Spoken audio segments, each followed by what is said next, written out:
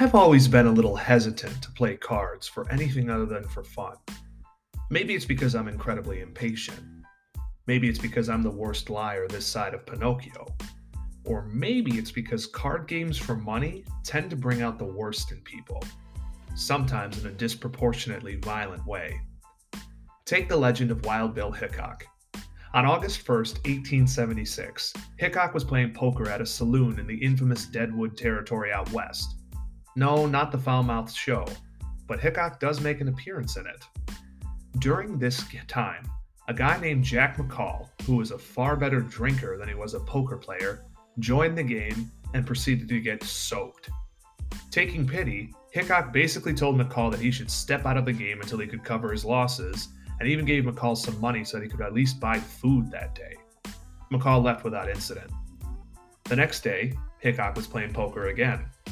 99 times out of 100, if Wild Bill Hickok was playing poker, he was doing it in a seat facing the door. Made sense. He'd made some enemies over time.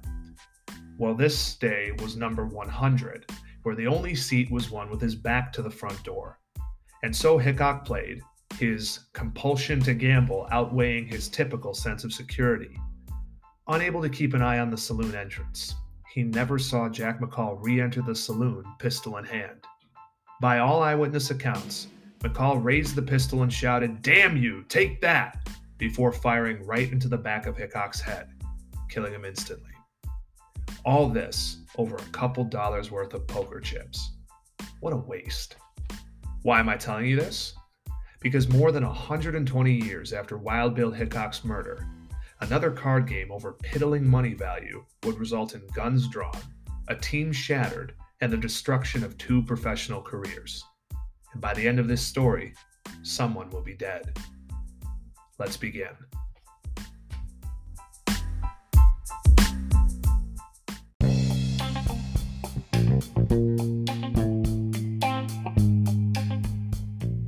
You're listening to Surreal Sports Stories with your host, Mike Ginocchio.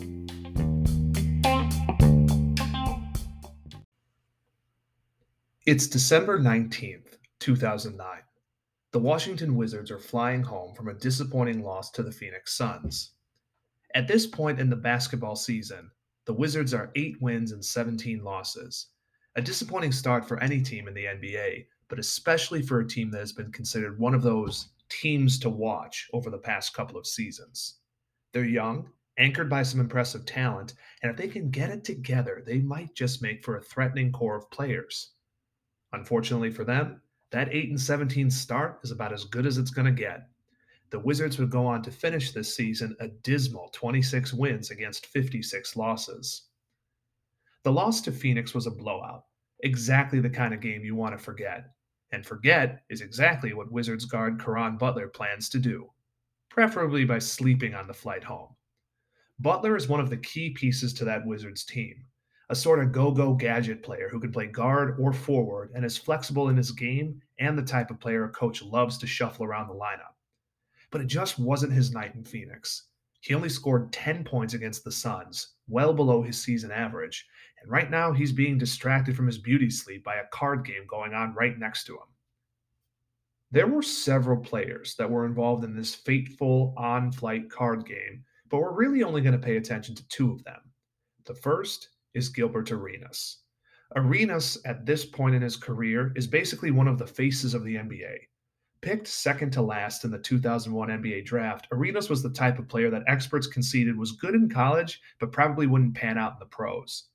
Some even said that he would play 0 minutes in the NBA before being cut. Well, that didn't exactly sit well with the young guard of the Golden State Warriors. First, Gilbert Arenas chose the number 0 as his jersey number as a sort of goofy up yours to the experts who doubted him, and then got to work.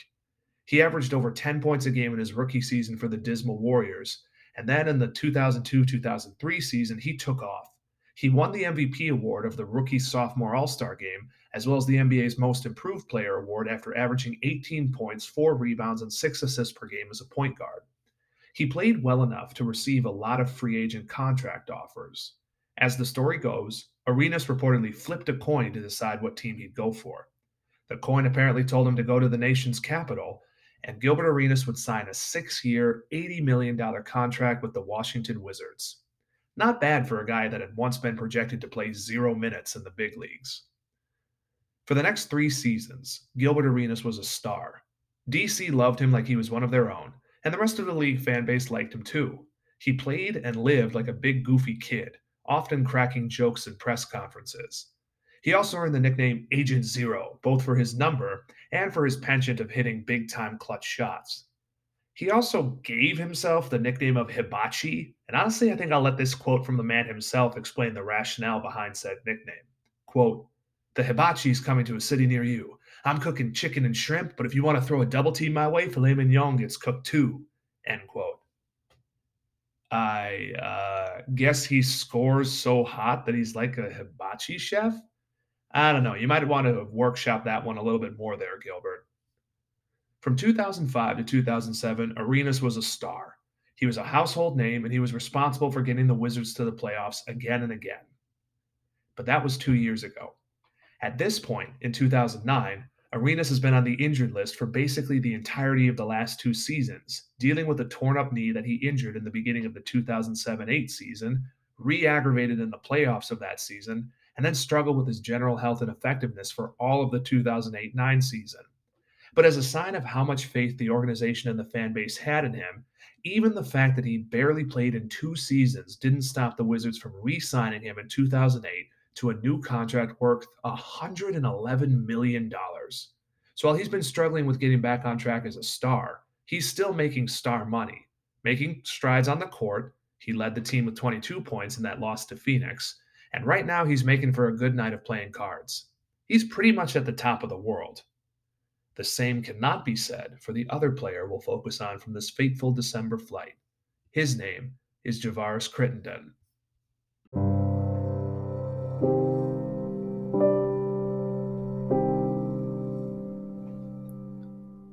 If Gilbert Arenas had been the diamond in the rough, Javaris Crittenton had been the can't miss who actually missed.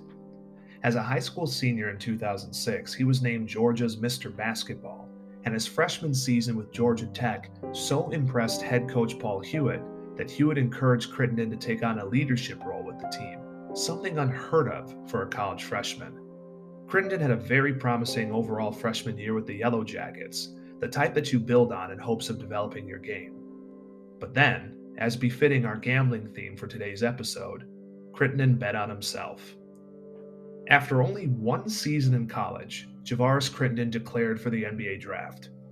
This was during the somewhat controversial era of college basketball from the early to mid 2000s, where the NBA had mandated that players could not jump straight from high school to the draft anymore. They had to spend at least 1 year in college.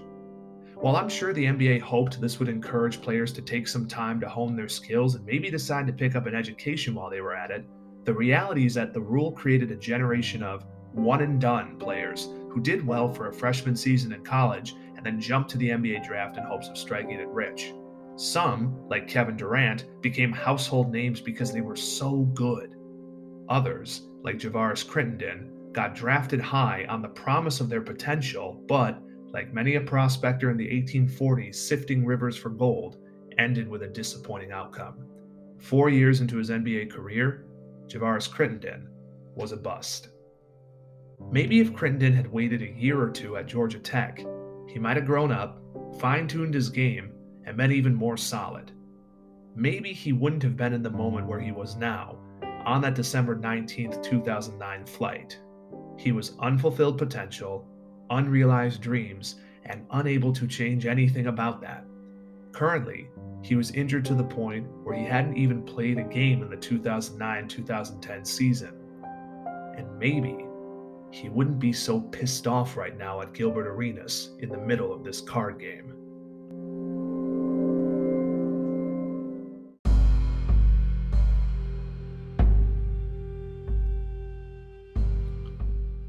Caron Butler was half asleep when things started to turn. He was awoken by the voice of an irate Crittenton who'd shouted, "Hey, put the money back! Put the fucking money back!" Butler, who'd been dozing, was wide awake now. He looked up to see that Javaris and Gilbert were arguing over the pot of the current hand in their card game. After hearing Crittenden angrily state his piece, Arenas responded in kind. I ain't putting shit back, Gilbert replied. Get it the way Tyson got the title. Might or fight or whatever you gotta do to get your money back. Otherwise, you ain't getting it. Arenas put his money back into his pocket. At the sight of Arenas apparently trying to back out of his bet, Crittenden lunged across the table to grab the money. Seeing this, another teammate, Antoine Jameson, the Wizards center and the largest man on the team, pinned Crittenden to the table and told him to calm down. Seeing all this happening and sensing a disaster, Butler leaped into the fray, looking to defuse the tension. Hey, everybody shut the fuck up. How much was in the pot? He asked. At that point in the game, the pot was $1,100. It shouldn't be that hard to pay what you owe him, Butler told Gilbert Arenas. We all make a great living, so just pay the money. Butler's reasoning made sense. $1,100 might be a big pot of money for you and me, but that's chump change for pro athletes making the kind of money that these guys were making. Especially considering that 1,100 equates to... Oh, hold on, I'm sorry. When I try to divide 1,100 by 111 million, my calculator reads, dude, that's a rounding error. Stop being so cheap. Unfortunately, neither Crittenden nor Arenas were willing to back down. They continued to jaw with one another after the plane landed, and as players were headed to their vehicles to go home. At one point in the night, a weary Ernie Grunfield, the team president, came up to Butler and begged him to talk some sense into the two. Butler just shrugged. I did, he said, but they keep arguing. As the team rode in vehicles back to the arena, Gilbert Arenas and Javaris Crittenden kept going at it. I'll see your ass at practice and you know what I do, Gilbert reportedly said. What the fuck you mean you know what I do? Replied Javaris. I play with guns, Arenas said. Well, I play with guns too, Crittenden replied. The following day, December 20th, the Wizards had the day off. When Caron Butler walked into the locker room on December 21st, he hoped that perhaps the 24 hours had cooled off Arenas and Crittenden's tempers. As soon as he entered, he knew he was wrong. There was Arenas, standing in front of his locker stalls. Butler noted wryly that once upon a time, those had been Michael Jordan's lockers. But he wasn't paying attention to the lockers. Butler was paying attention to the 4 guns that Arenas had on display out in front of him. Hey, MF, come pick one, Gilbert told Javaris while pointing to the weapons. I'm going to shoot your ass with one of these. Up to this point, Crittenden had been standing at his locker stall, with his back to Arenas. But then he spoke. Oh no, you don't need to shoot me with one of those, said Javaris. I've got one right here.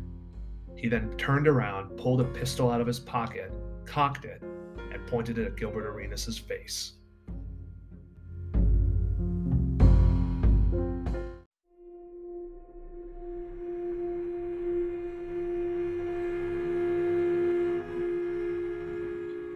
Up until this point, all of the other players had been watching this whole affair like it was some sort of bizarre macho male peacocking situation. But as soon as Crittenden cocked that pistol, it hit them all that shit was now real.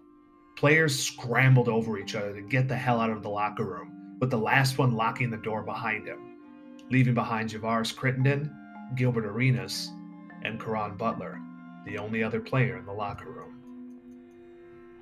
As Butler remembered later, quote, I didn't panic because I'd been through far worse, heard gunshots more times than I could count, and seen it all before. This would have been just another day on the south side of Racine, Wisconsin, end quote. Calmly, Butler talked to Crittenden. He let Javaris know that if his finger flicked that trigger finger, his entire career, and perhaps his entire life, would be over. Gone. Finished. All over $1,100. A rounding error for most of these guys' contracts. Someone outside had called 911. Flip Saunders, the head coach of the Wizards, was too frightened to come into the locker room. It was down to Caron Butler to keep the peace. As Butler spoke to Crittenden, Gilbert Arenas had the look of a man who suddenly realized that this wasn't one of his silly Agent Zero Hibachi goofball moments. There was an extremely pissed off man in front of him with a loaded gun pointed at his face and not afraid to use it. The tension was unbearable. And then all of a sudden, Crittenden lowered the weapon. Just like that, the danger was over. but the consequences were just about to begin. On Christmas Eve 2009, it was reported that the NBA was investigating a situation where Gilbert Arenas had reportedly stored unloaded firearms in the Washington Wizards locker room. This was in and of itself a big deal.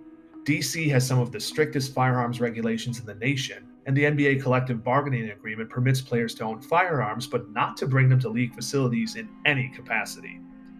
The NBA released a statement in response to the report stating, quote, "We're aware of the situation and are working to gain a full understanding of the facts and relevant legal issues," end quote. But if you're keeping track, this is not what actually happened. Or rather, this might have happened, but if the league was taking this seriously and the public was confused, imagine the blowback if they discovered the real drama that had unfolded in the Washington locker room. This was a precarious situation. Not only was this all, an absolutely disproportionate overreaction by the players involved over a minor pot in a card game, but it also threatened to wreck the image overhaul that the Wizards have been trying to make for years. Prior to 1997, the Wizards had been known as, I can't make this up, the Washington Bullets. Their longtime owner, Abe Pollin, eventually objected to the name, feeling it was inappropriate for the times. And some believe that he was inspired by the 1995 assassination of his friend, the then Israeli Prime Minister Yitzhak Rabin. And in 1997, he had the fans vote for Wizards as their team's new name. It was part of Pollin's efforts to change the culture of the team. Pollin had passed away on November 24, 2009, and now less than a month after his passing, the team was involved in a near shooting that could have gone much worse. It could have ruined everything. This was a serious situation, the type that any PR agency worth its salt, as well as legal counsel, would tell the key figures involved to shut up. Someone probably should have told that to Gilbert Arenas, though.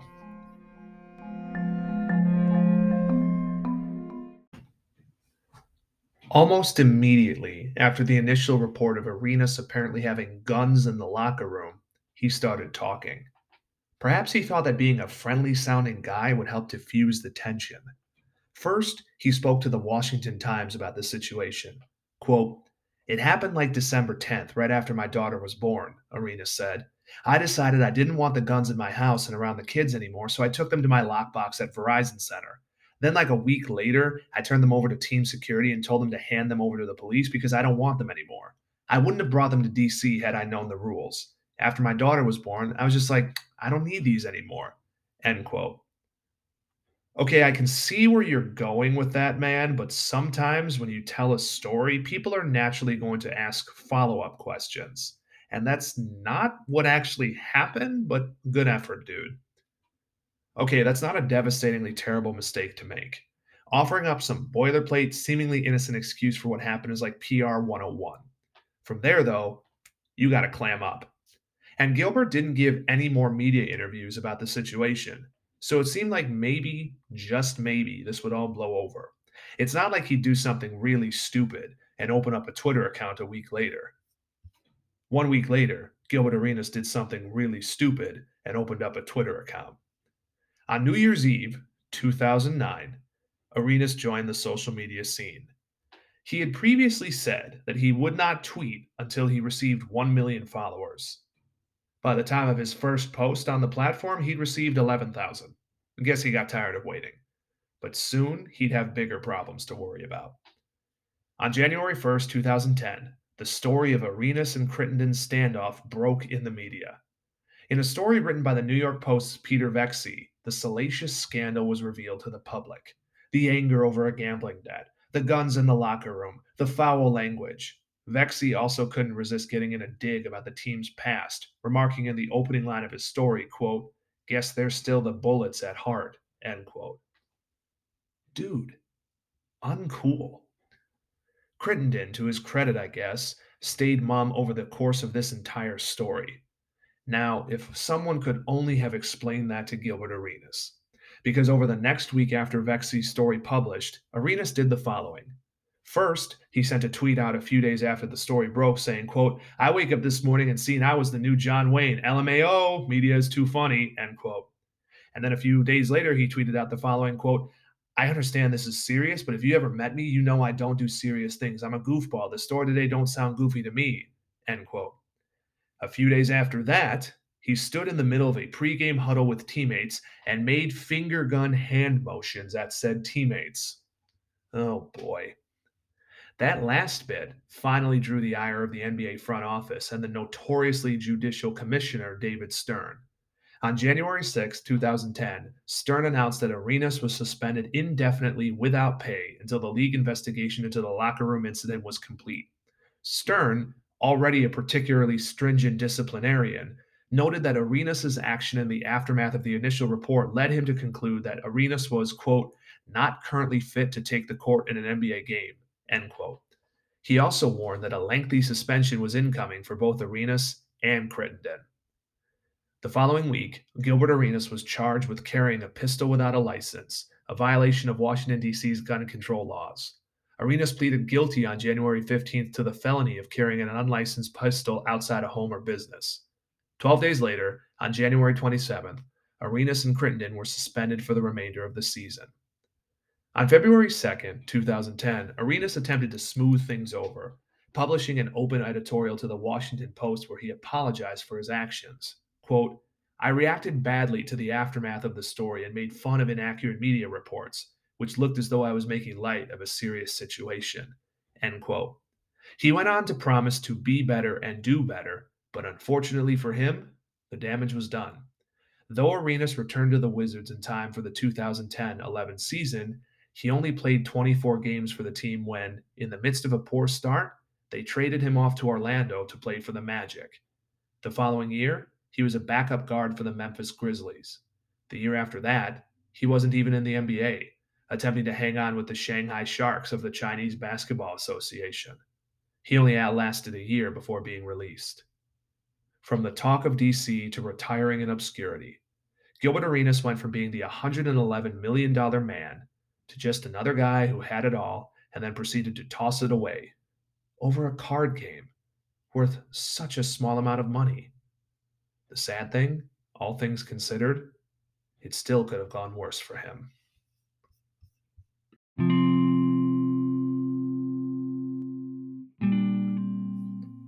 You'll notice that, up until this point, I haven't talked too much about Javaris Crittenden, the other man involved in this sordid story. And I told you at the start of this episode that someone was going to die before the end of it. Gilbert Arenas at least managed to keep his nose clean enough to attempt to play basketball again. Javaris Crittenden never set foot on a basketball court again. Part of the reason was that while both he and Arenas were suspended for the remainder of the season, Crittenden was not signed by another team because he wasn't as good as Arenas was. But another reason was because in between playing professional basketball, Javaris Crittenden had a second life, one that would finally catch up to him. On August 26, 2011, Javaris Crittenden was arrested and charged with the murder of Julian Jones, a 22-year-old who had been shot and killed on August 19th in Atlanta. Over the next few years, through trial, prosecutors painted a sordid tale. Javaris Crittenden had been a member of a gang, specifically the Crips, since before his rookie season in the NBA. On that fateful August night, he'd apparently been out looking for a rival drug dealer in Atlanta who had allegedly robbed him several days earlier. Julian Jones, who was a mother of four, was simply a tragic innocent victim caught in the crossfire. On April 2015, Javaris Crittenden pled guilty to the murder of Jones. As part of his plea agreement, charges against him stemming from another shooting in 2011 were summarily dropped. He was sentenced to 23 years in federal prison. This was the man who had pulled a gun on Gilbert Arenas that fateful night in December 2009. While Gilbert Arenas might have joked that the media was turning him into a John Wayne of sorts, I have to note a darkly fitting comparison between the two. For all of his tough guy persona and macho manliness, John Wayne was also something of a phony. He never served in the armed forces, despite playing numerous gunslinger types on film. And similar to Wayne's posturing, Gilbert Arenas was probably also posturing when he threatened to shoot Javaris Crittenden. If he'd known what Javaris Crittenden was allegedly already capable of, he most likely never would have dared gambling with something so preciously fragile as his own life, and over $1,100 at that, too.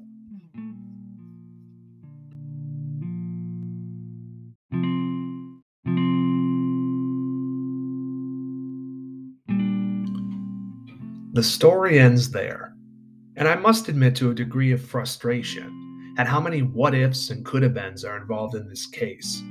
And there are so many things that this story reveals or makes us think about. Is this a story about how America has a disturbingly close relationship with firearms to the point that part of our national mythology is to tell the tale of Wild Bill Hickok's death in Deadwood, and a card dispute has NBA players making hundreds of thousands, if not millions of dollars pointing guns at each other? Is this a story about how an aggressively capitalistic market in the early 2000s created a gold rush of young men who hoped they'd make it rich in the NBA, but due to an oversaturation of said players, so many like Javaris Crittenden flamed out and were left with clear burning resentment issues? Is it a warning not to believe in the personas public figures construct for us, as the reveal of Gilbert Arenas' gun fixation so heavily clashed with his goofy, fun-loving Agent Zero personality? Or is it that there is no lesson to be learned here, as all of this recklessness with weaponry led to the tragic, random shooting of Julian Jones? I'm not sure which of these threads are worth pulling, and I don't think it's necessarily my place to offer analysis on any of the above societal issues. But I think I can at the very least conclude with this. If you're in a card game and you're on the hook, just pay the damn pot. Or better yet, if you're worried that you might not be able to cover it, then maybe you do well to remember the immortal words from that old movie War Games. Sometimes the only way to win is to not play.